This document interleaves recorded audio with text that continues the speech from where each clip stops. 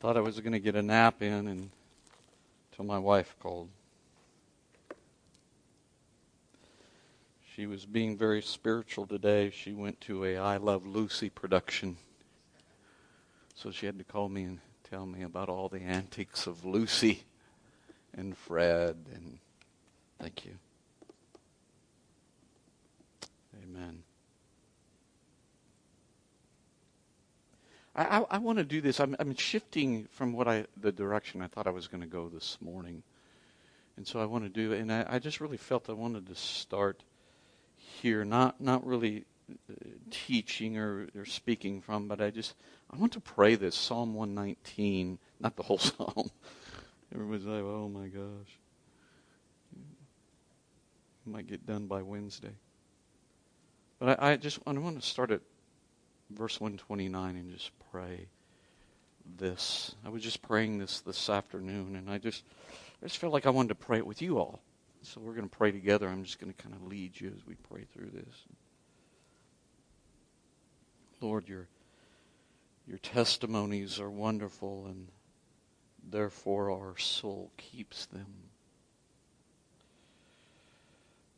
The unfolding of your words give light,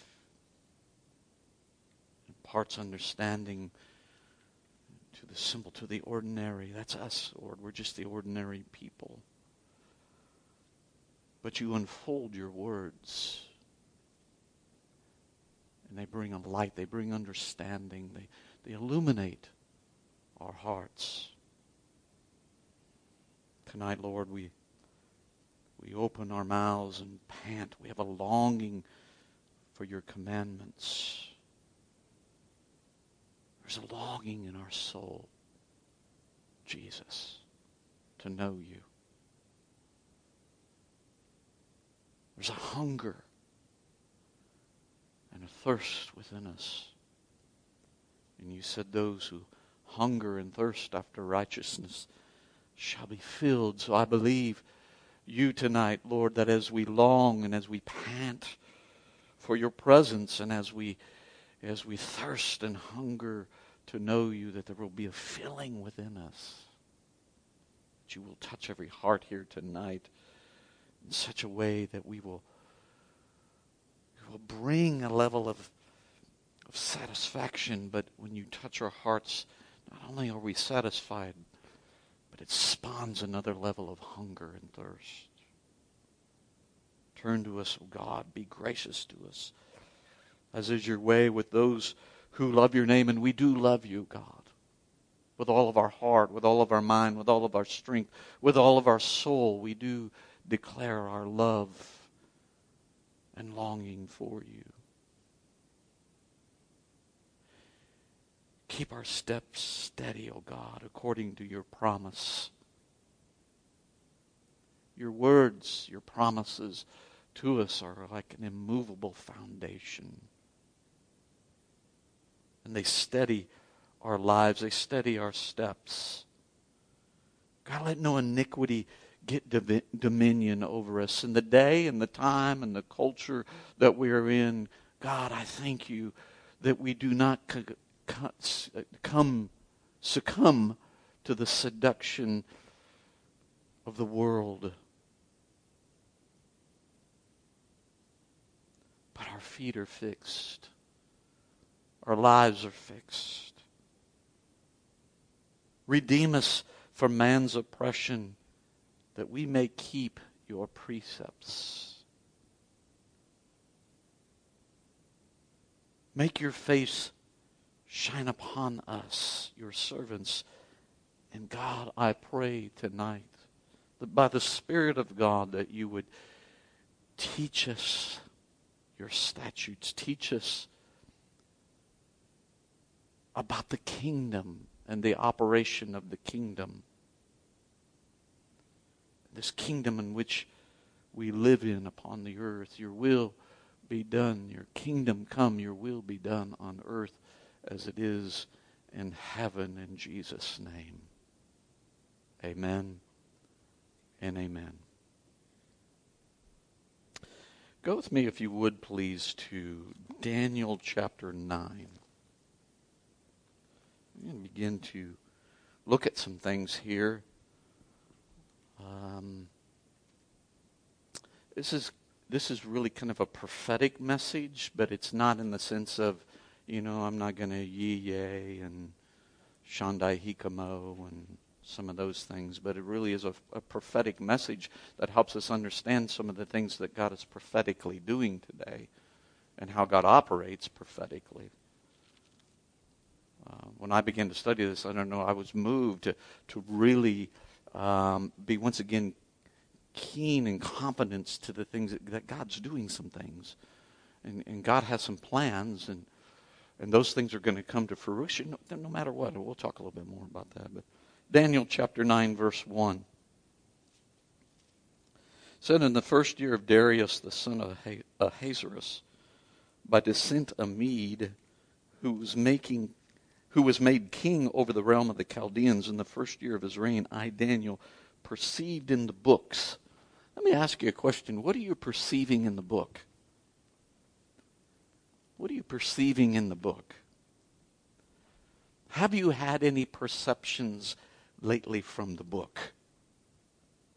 Because that's what Daniel was reading the scrolls. And as he was reading the scrolls, he perceived something. He saw something. See, this is why we nag you to read the Bible. This is why we provoke you, antagonize you, do whatever we got to do. Give you free tickets to the racer. I don't know. To get you to read your Bibles. Gift cards to Culver's. Whatever it is. To get you to read your Bible. Why is it? Because if you will, you'll be like Daniel, who he said he was reading and he perceived something from the book. See, that's what I want you to do. I want you to, every time you go to read it, I want you to understand that there is perception, there is insight that God wants to reveal to you, God wants to show you. Just as that psalm we prayed, the entrance of your word brings light and gives understanding even into that, like the one translation, even into the ordinary. I'm just an ordinary man. And I like it that God wants to reveal his life and his heart and the insights, the riches of the kingdom, to me, an ordinary man. To you, an ordinary man, woman. But the thing about it is that we have to position ourselves into a place to see those things, to receive those things. Daniel was saying, I perceive some things in the book. The number of years that, according to the word of the Lord to Jeremiah the prophet, must pass before the end of desolations of Jerusalem, namely 70 years. So Daniel began to see some things that Jeremiah had established several hundred years before him. And Daniel began to understand some things in a clearer way of what Jeremiah the prophet had said. See, that's what there's some things that God wants us to understand today that have been said years ago. Maybe some even into the ancient times. Maybe some things that were said back in the 30s and 40s, prophesied by great prophets. Maybe, things like that. There are things that are being said, some things that God has said, that he's wanting us to get and understand so that we can be like the sons of Issachar who had an understanding of the times and what Israel ought to do. Because you see, when God reveals something to you, it's not just for the fact of saying, oh, I see that. No, it's so that we can take action to it. It's so that we can participate. See, God's desire is not that we be observers, but that we would be kingdom participants of the earth. Verse 3, then I turned my face to the Lord God, seeking him by prayer and pleas as for mercies. Pleas for mercy with fasting and sackcloth and ashes. See, there are just some things you're not going to get without getting serious. That's what fasting, and that's why we do fasting. What is it? It's a level of seriousness. It is to me because I like food, and so when God gives me an unction to fast, I'm like, okay, this is going to be serious, God, because I like food. So, And he said, verse 4, I prayed to the Lord my God and made confession, saying, O Lord, the great and awesome God, who keeps covenant and steadfast love with those who love him and keep his commandments. It was his confession of Daniel, and who and how and what he knew of God. It was his confession. Listen to this. O Lord, the great and awesome God, who keeps covenant and steadfast love with those who love him and keep his commandments. You have to remember, he was making this declaration of God being a covenant God, God who was a benefactor to them, God who was a blesser and a provider to them. What? They were in captivity. He was under the oppression of the Persian captivity, Babylonian Persian captivity. He wasn't even a free guy. And yet he's declaring all these things about God. What is it? He was declaring what he knew of God. Let's do this a little bit. Now, I'm going to preface this by saying, be nice, Abe. But give me some adjectives. Give me some things that would define your pastor. Give me some words. Yes. Generous. Strong. Help. Integrity. Pardon? Diligent. I know Kathy's not saying anything, but Caleb is. Well, Caleb, what'd you say? High strung. You give that man a prize. See, why can you give those adjectives? Why can you give those defining characteristics? Because you know him. How do you know him? Relationship. You're with him. You've been exposed to him. You have this relational connection. This something that's just not superficial, but something that's, I'll use this word, intimate. You know him. You see him day in and day out, week in, week out, month in, month out, year in, year out for the last 30 years. By the way, which is phenomenal. I travel. I'm around a lot of churches. To have a pastor that's been in the same pulpit for 30 years is a rarity. It's a rarity for someone who's stayed there and sacrificed and plowed and planted and cultivated and harvested and planted again and over. For 30 years, that's just sad to say. It's getting to be too much of a rarity in today's culture. But nevertheless, so let me ask you, give me some characteristics, some words that you know of God.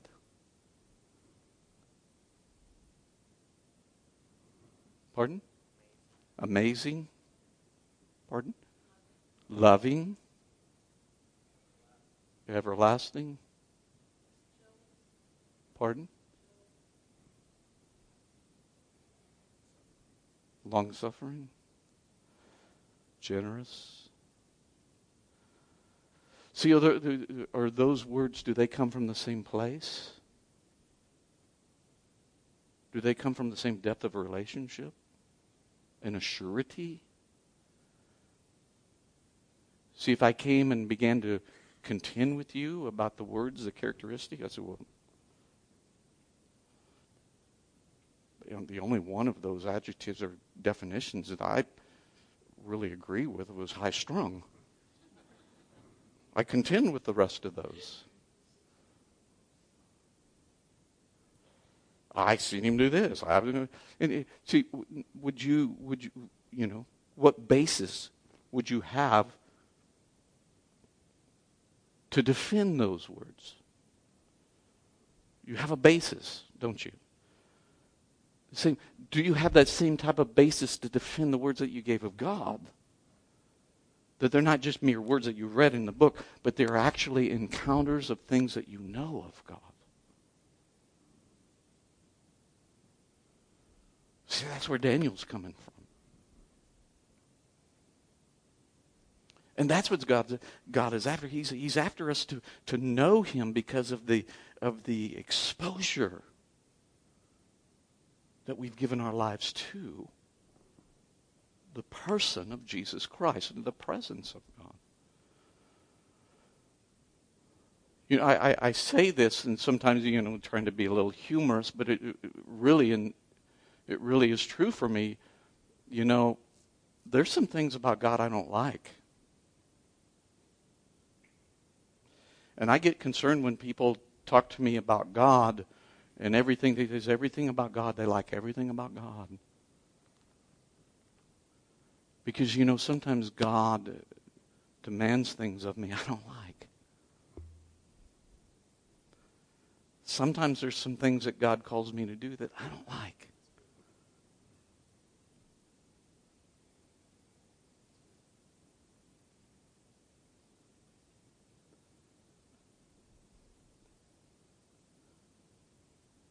It's like I teach young couples in premarital.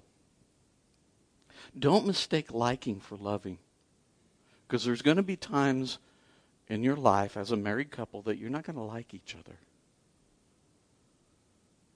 There are times, believe it or not, my wife doesn't like me. I know you won't believe that. But there's never a nanosecond that she doesn't love me. And see, just because there's times that God commands and demands things of me I don't like, does not mean that there is a nanosecond of my life that I don't love him with all my heart and strength and soul and might. And that's what Daniel was saying. How do you know God? Because how we know God is imperative to knowing what and if what is moving and what is happening is God in our day and time right now.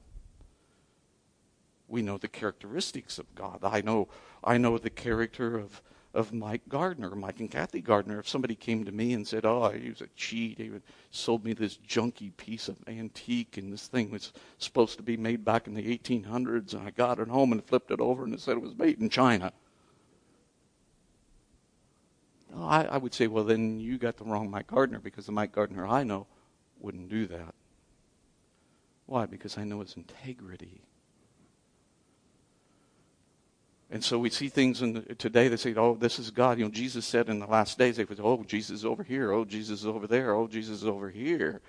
And we have, 3/4 of the body of Christ running all over the place. Because why? Because they don't know him. Because I look at things and I say, that's not God. Let's do this. Hold your finger here in Daniel. Let's go to Psalm chapter 50. I want to show you something. I've encountered it through the years and working with people.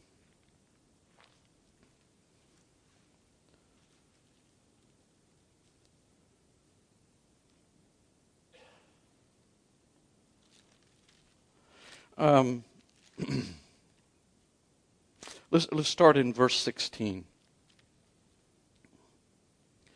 But to the wicked God says, "What right have you to recite my statutes or take my covenant upon your lips? For you hate discipline and you cast my words behind you.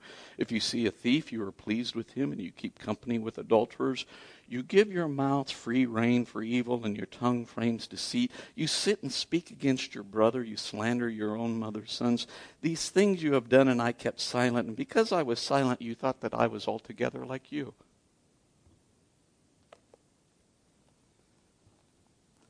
I find a lot of people, when I ask them, who is God? What's God like? And by the time they get done, the God that they are describing to me looks a lot like them. Oh, God likes this. God's okay with this. God doesn't like this. What is it? It usually ends up, it's all the things that they like and dislike. And so because they don't really know God, and God hasn't really said anything, God hasn't crashed into their life with condemnation and judgment, that they think, well, God must be okay with it. And so they form this ideology, this picture of God, that he is a God that's okay with all these different types of evil, different things. And so, let's go back to Daniel. And so Daniel was saying, you're a great and awesome God. Even in the midst, this is just, I don't know, this just blows me away. Even in the midst of this captivity, even as God had allowed them to be taken captive by this polytheistic, debaucherous regime, Daniel's saying, you're a covenant God. You'll never leave us nor forsake us. That's what he's saying. You keep you're steadfast. You love us, God. I mean, have you ever been to that place where you're going through stuff and you say, God, don't you care about me? Don't you care that I'm going through this? I mean, I think if anybody had a stake of legitimacy to do that, could probably have been Daniel and some of the other prophets, because of the conditions that they were in. Because I look around, our culture today, and I'm thinking, God, don't you care? Looks like we're going to hell in a handbasket here. Don't you care? And God says, keep saying, I'm a covenant God. My love for you is steadfast. See, I think some of you know my story, almost 5 years ago. My wife of 33 years died unexpectedly, sitting on our couch.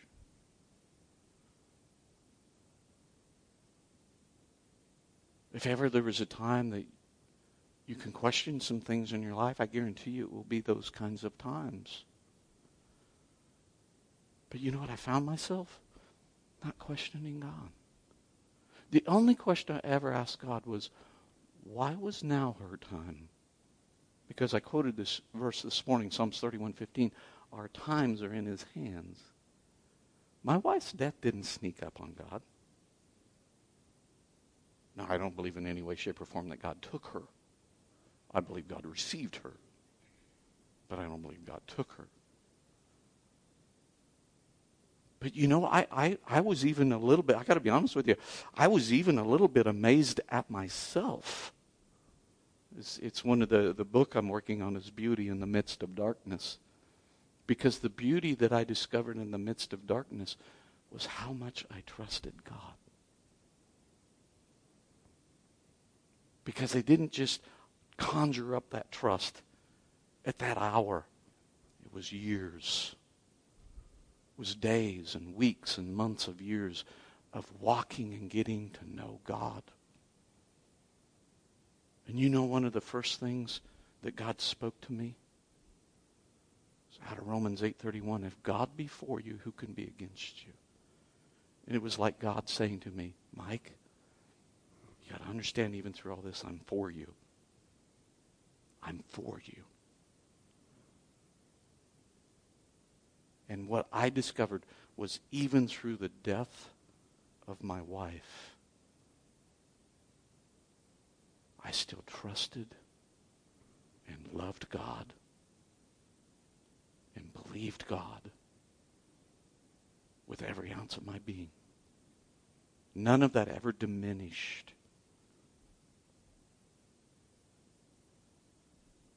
And see, that's where Daniel's at.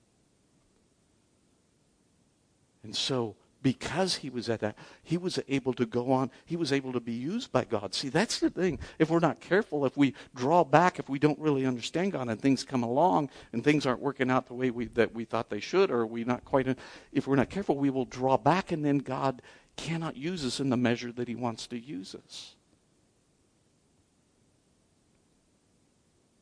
So, God begins to show Daniel these things, these prophetic insights. Begins to help him understand what in March 4th and 444 BC that Jeremiah was talking about. Historians, because of writers like Josephus and others, and that's why some of the leading scholars will mark a time of this weeks, of Daniel's weeks, to March 4th 444 BC.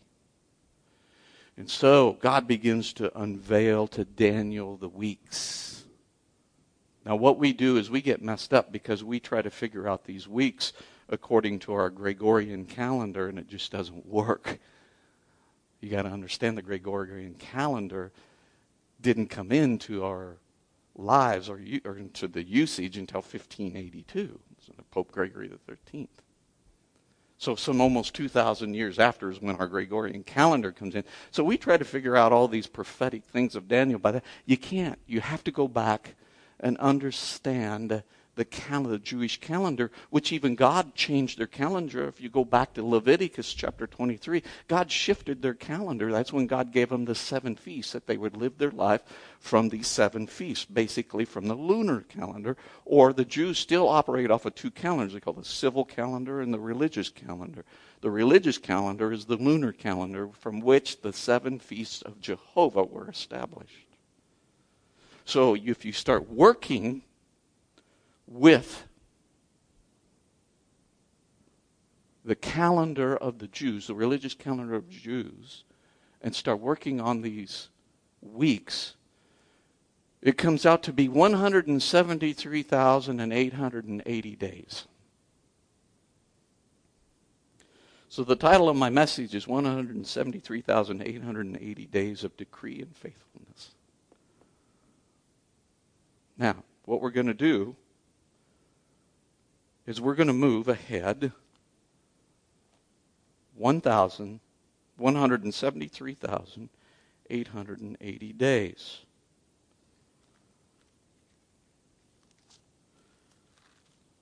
Which brings us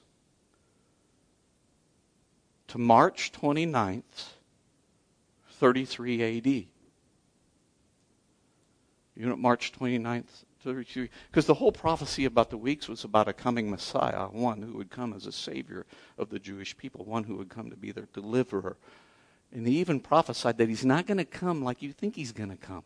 Isn't it amazing? God foretold them, your king, your savior, is not going to come like you think it. And yet Jesus came and they still were messed up, because they thought he was going to come and break the Roman tyranny off their life, that he was going to be a king that would sit in pomp and glory on a throne and decree from a scepter.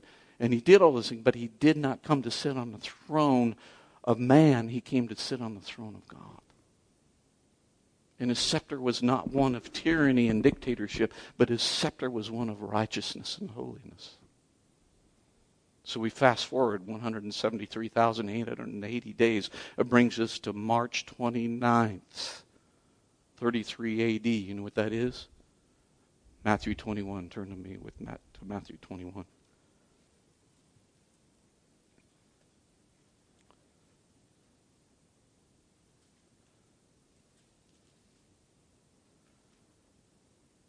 Verse 1. Now when they drew near to Jerusalem and came to Bethphage, to the Mount of Olives, and Jesus sent 2 of his disciples ahead and go into the village and ask for the donkey, and blah, blah, blah, blah, blah.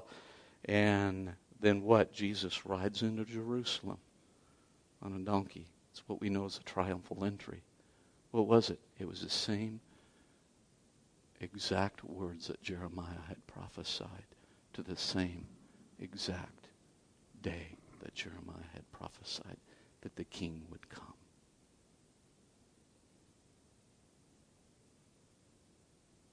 Not in just a general, but exactly 173,880 days later, the Savior rides into Jerusalem on a donkey. Not with a lot of pomp, not with the pomp and the chariots and everything. He rode in on a lowly, and he rode on a beast, a burden. Just as Jeremiah had prophesied, and just as Daniel had prophesied. We know this day as Palm Sunday. Now we've just had Easter. Somebody give me the date of Palm Sunday this year. Want to take a guess? It was March 29th.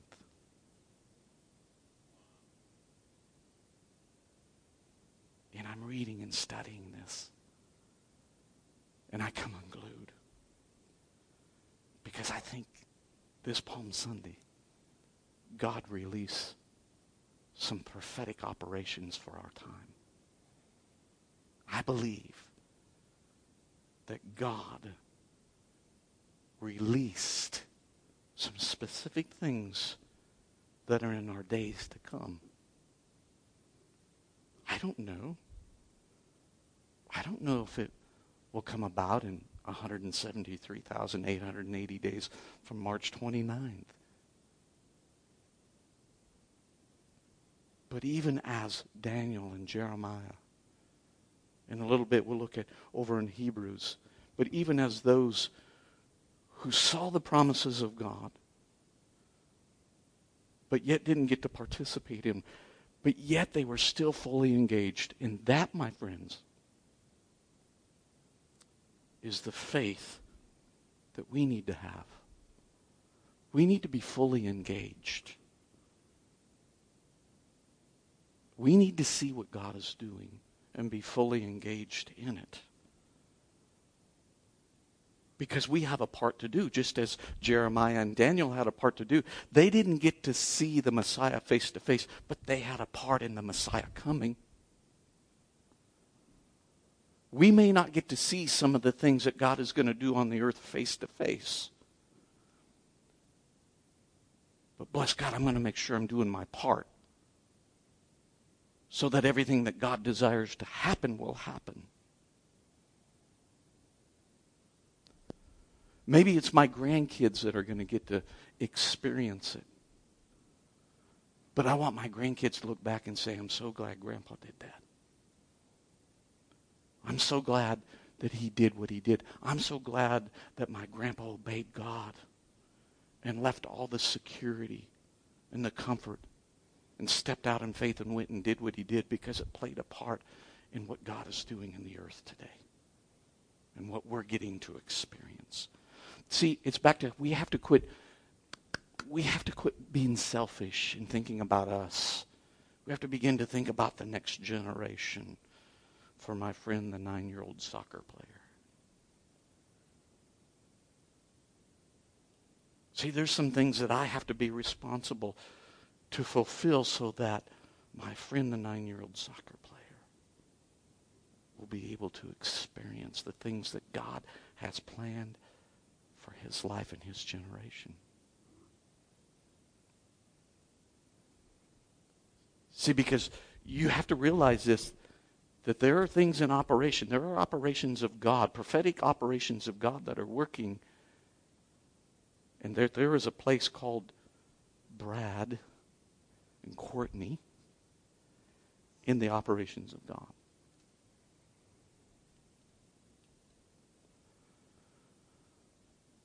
That he needs you to do and to see.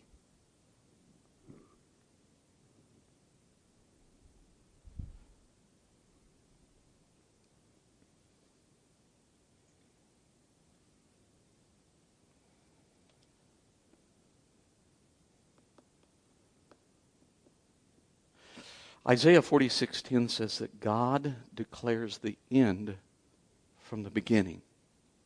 You stop and think about this. God has declared the end from the beginning. In other words, God's already been in your future.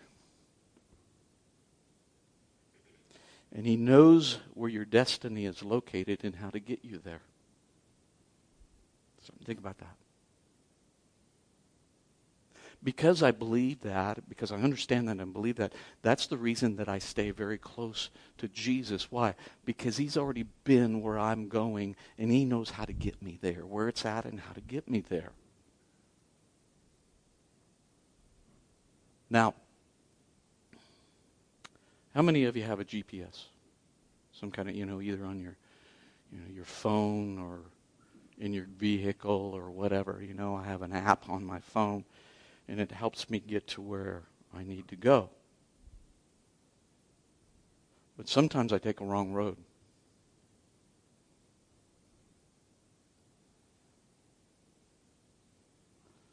And when I take a wrong road, my app says recalibrating, redirecting. You are being redirected. We call that grace. And there are times, I don't know about you, but there are times where the Holy Spirit is saying, Mike, you've gotten off here. I need to redirect you. But guess what never changes? My destination, your destination. God's desired destination for you never changes. Sometimes we get misdirected. We get on a wrong road. But God in His grace and His mercy comes by the Holy Spirit and says, I'm redirecting you. I need to show you that you need to go a different way. And God just doesn't throw up His hands and say, they're never going to make it. They're just never going to make it. You know what's interesting in my marriage is that my wife is a terrible map reader and I'm a good map reader. Usually it's the other way around. Us guys don't read maps, do we? We're hunters. We will find Cabela's. I don't need a nap, or a nap. I need a nap. I don't need a map. I can find Cabela's. So an hour and a half later, we're still at Walgreens. What is that? See, it's interesting because it kind of role reverses. So she'll always say, you read the map. Don't give me all the, you read the map. And that's what we need to do with our lives. Jesus, Holy Spirit, you read the map. I'll just follow the directions you give me. Okay? You just give it, you know. But the thing about it is what? We got to pay attention. We got to listen. And sometimes remove the distractions that are in our lives. I've been meditating on this scripture. The Psalms of be still and know that He is God. Be still and know. Be still and know. In stillness is where we get insight. In stillness is where we get revelation. In stillness is where God reveals. And so today in our culture we wear this badge of honor of busyness. Busy, busy, busy, busy. I am the quintessential multitasker. I can do all these things, and we wear it as a badge of honor, and we never stop to be still and know.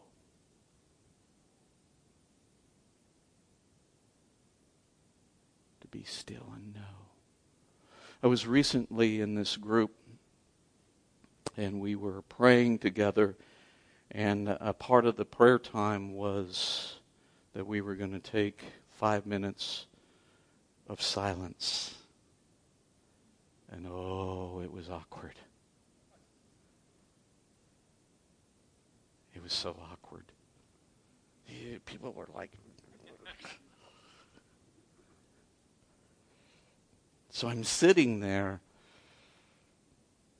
and my head's racing, my mind's going, and all of a sudden the Spirit of God breaks through with that scripture. Be still and know. Lord said, I want to reveal. I want to talk to you. I want to reveal some things to you. I want to show you some things in this stillness, this quietness. I want to let you see some things in this quietness.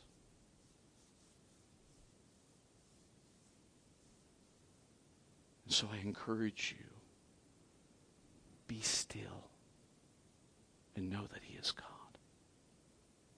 Be still and know God. Be still and let God speak to you. One of the greatest means of communication is listening. Listening. See, I think some of the reasons we don't know God is because I remember a story years ago I heard. Rufus Mosley. Did you ever hear that one? Rufus Mosley. He was an old-time Pentecostal preacher back in the late 1800s, turn to the early 1900s. And he said this. He said he was laying on the floor of his wood floor of his hotel room, and he was in the city doing revival meetings. And it was afternoon. He would spend all of his afternoons praying, and he was laying. He says, I found myself laying on the floor, and he says, all of a sudden I realized something. He said, here lies a man who knows nothing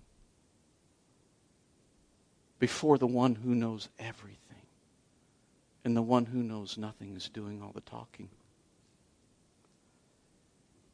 And I learned from that.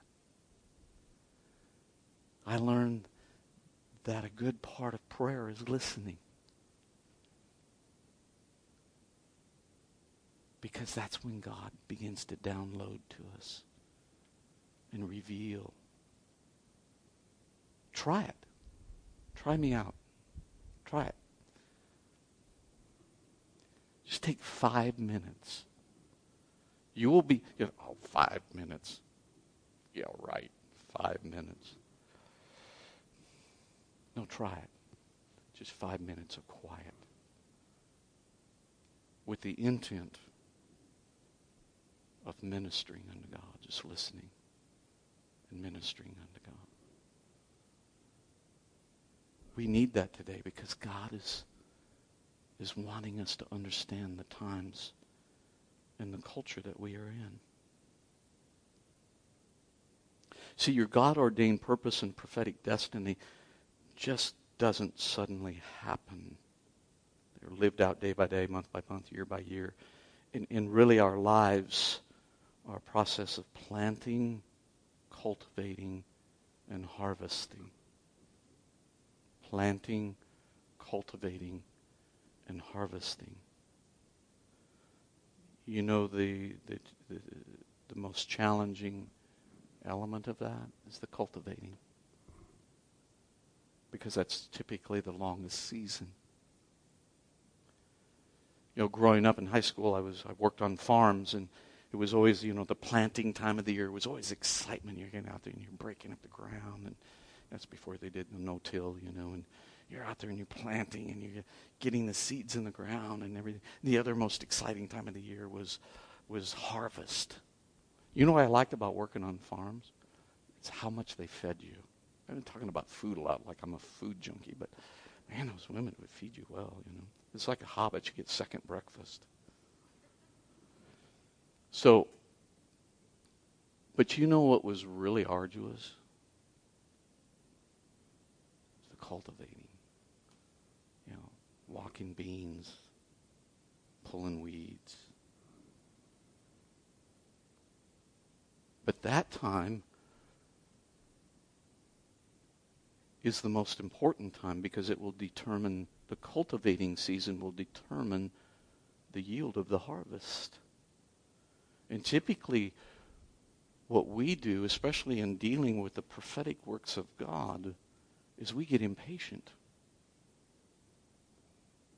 And so what happens is we get out there and we try to make a harvest happen.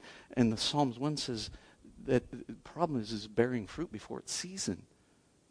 Sometimes what we do in the church is we try to move into things before God says it's season. Whether that's a church, whether it's our individual lives, we try to move into a time before it's season to bear fruit. And that's what gets us into trouble. Why? Because we don't like process. We've become a very impatient culture. We don't like patience and process.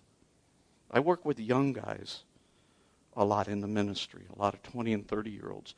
And you know what they disdain? Process. I want to go into the ministry. Okay? I want to be a senior pastor. Okay? Of a large church, like several thousand. Okay, great and noble, pursuit, but here's what we need to do. Oh, no, you don't understand. I don't want to do that. I just want a senior pastor because you know what? I like the vehicle they drive and I like the clothes they wear. I literally have had, when I was at Word Life, we had a 2-year discipleship school. And so we had a lot of these young people come to, and the whole thing was around preparing people for ministry. And I dealt with this all the time. Young people, it's just, I don't want to do that. I don't want to read my Bible. I don't want to study. I don't want to learn disciplines. I just like the clothes and the car that the pastor drives and all the people that show up on Sunday to listen to him. That's what I like.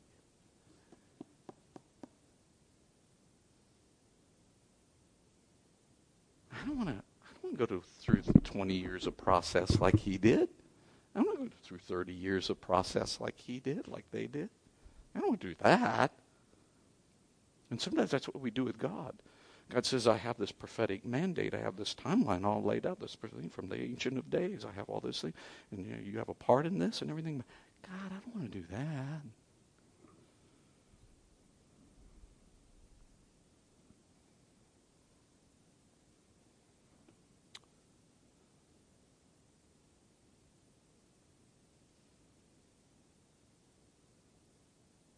The truth about breakthroughs is that they are grown. Do you know that?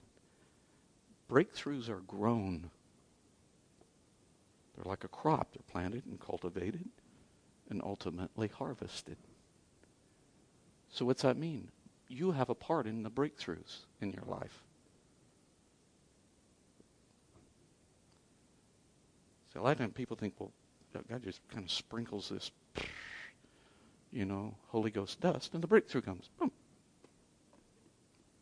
No, you have a part of it because breakthroughs are a process of planting, cultivating, and harvesting. Jesus didn't suddenly happen. He was the manifestation of the planting, the cultivating, and the harvesting of God that the prophets had seen and spoken about. Stop and think about that.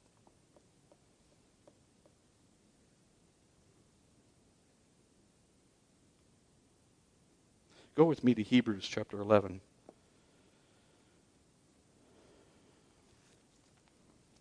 What time do we need to be done, Mike?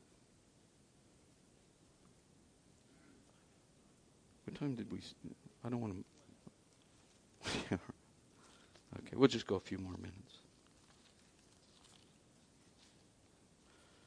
Hebrews chapter 11. Somebody stole Hebrews out of my Bible. Look at verse 13. This is, you all know Hebrews 11. It's this, we call it the Hall of Faith. The writer of Hebrews is chronicling all those who were in our history of being great women and men of faith. In verse 13, he said, these all died in faith, not having received the things promised, but having seen them and greeted them from afar, and having acknowledged that they were strangers and exiles on the earth. Let me read that again. These all died in faith, not having received the things promised, but having seen them and greeted them from afar. They had seen them and greeted them from afar. What are the things that you are seeing today? There are some things that I'm seeing that I realize that I probably, unless, Jesus comes and changes everything, which he can at any moment. But there are some things that I'm seeing that I understand that I probably won't get to experience the fullness of the fruit of it, the harvest of it. But I'm working very hard to do my part to make sure that it happens. That's why I work with these young guys, these 20 and 30-year-olds. Because I believe that they are probably going to be the ones that very well will be the ones reaping the harvest.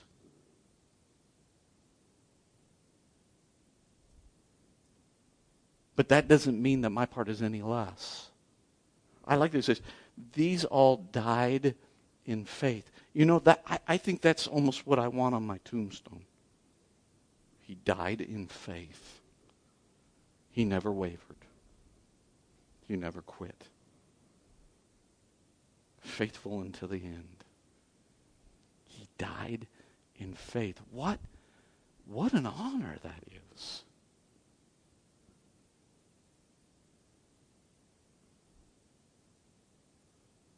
What an honor that is. What an honor that declaration right there is. They died in faith. Why? Because they saw some things and they greeted them from afar. Meaning, yes, they said yes to them. And that's what every generation, see, every generation is responsible for its own encounter with God.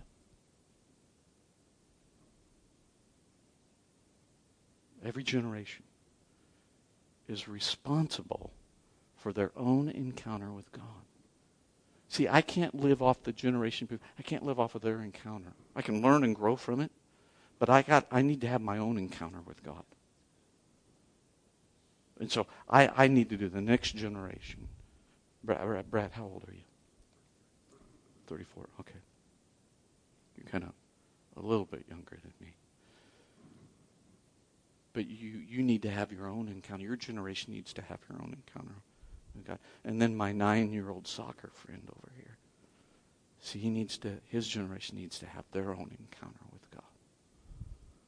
Why is that? Because our revelations of God build successively and prophetically upon every generation. Because if not, then what we do, we begin to limit and contain the revelation, the understanding of God, who God is, to just a generation. But again, I can't say this enough. Every generation has the responsibility of what they encounter with God to make sure it's passed on to the next generation. The Bible says that every generation has a responsibility of the stewardship of the truths of God, the Word of God. See, I take that very serious, that I have a responsibility to make sure that this Word is imparted to the degree that I know and understand it to the next generation. See, why is that? Because God is using that to fulfill His prophetic timetable. We see historically what happened. There was 490 years that God did not speak.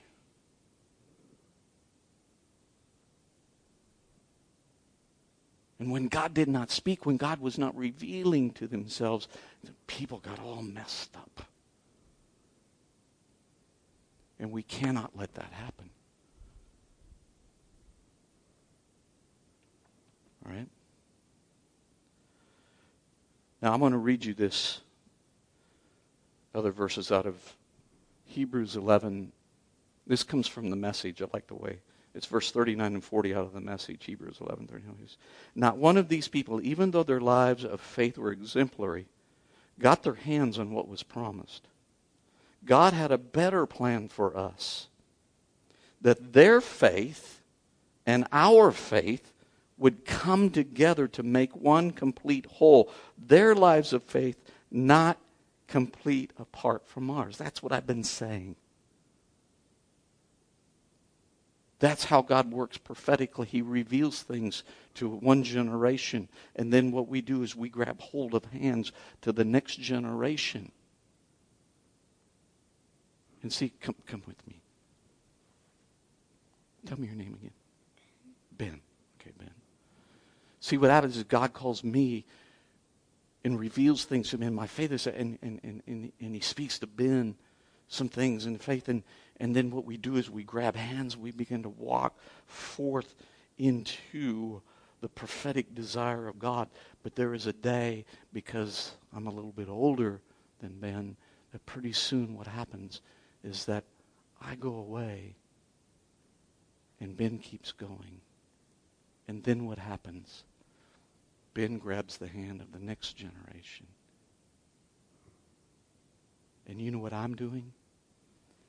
I'm up here in heaven going, that's my man, Ben. You should have seen what we did when we were on the earth. And he's carrying forth that which you gave me, God, and I gave him.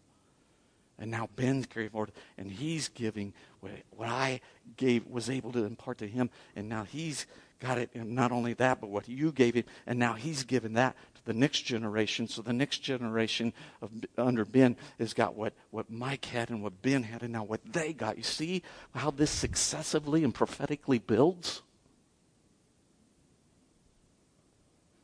That's why we can't just cruise. That's why we can't just come to church. Thanks, Ben.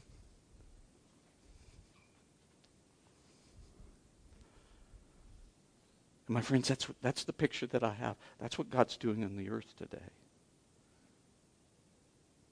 Now, final thing. You all understand that we're in an interesting time?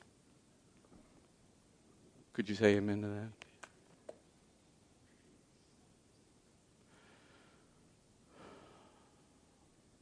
And I've been trying to find words to describe it, and so I was using this what I call a sterile word. It's shift. There's like this shift going on. But I was just with someone recently, and they really gave me the words to use for this that I thought was so good. He was talking about in one of his trips to Paris and how he was taking the train from Notre Dame to another historic site, and so you got to get on the train, and this train only goes so far, and then you got to get off, and then you got to try to find the other plane. He said he was like, he's on the train and it takes it to this place, and he gets off and on the platform he's looking for the signs and everything's in French, and he said, I don't speak French, and so I'm trying to figure out what these signs are all saying, trying to see if I could pick up on at least a word in French that would help me understand which train I need to get on next in the midst of all this mass of people on the platform, and everybody's kind of moving around and all this. And he says, I feel like that's where we're at today. And I thought, boom, that's it. That's the word picture that I needed. And that's where we're at today. And we're all on the platform, and we're trying to figure out what the sign, which was God saying to help us know which the next train is to get on that will take us further, that will take us to the next prophetic destination that God has for his people. And see, the thing about it is that we're all at different places and stages and things, because there's things individually for you in your own lives that God has for prophetic plans and purposes, and you need to understand where those, and you need to really know which train to get on, because all of that is a part of God bringing his body to a destination. And that's why I wanted to share this message with you tonight. That's why I felt as I was praying this afternoon, because I was going to go a different direction, and I couldn't get away from this, and I knew I had to share this with you tonight, and I hope you're catching what I'm saying. It's a time that we have to be really, well, as Psalm 119 said, that we need to be salivating for the things of God, for the heart of God, for the wisdom of God, for the directions of God. Because I will tell you, the times, my friend, are a-changing. You quoted Dylan line. The world is changing. You feel that? You see that? I mean, watch any of the global news and everything. The world's changing.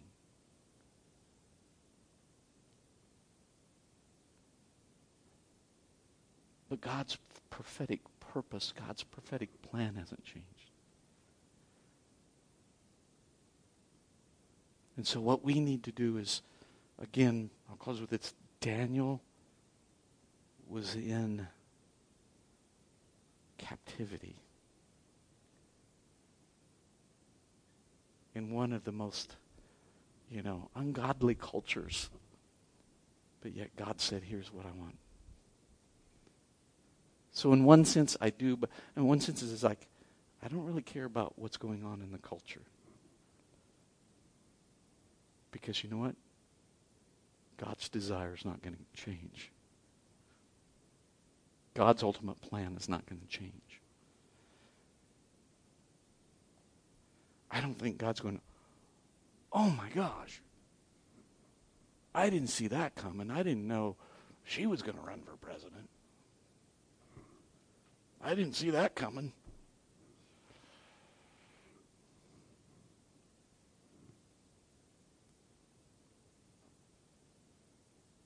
I didn't know Netanyahu was going to say that.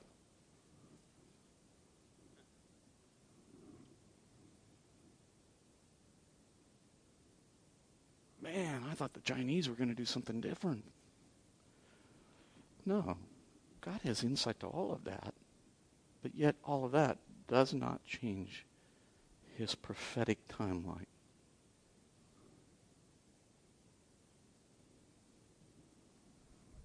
I don't know about you, but that brings confidence to me, because then what I do is pursue to walk along with that prophetic timeline. That's my pursuit. And that's what I encourage you to do. Amen? Why don't you stand with me? Hallelujah. Oh, Lord. Holy Spirit, give us eyes to see. Give us a heart to understand. And give us the strength to fulfill everything you're calling us to do in these times, in Jesus' name. Amen.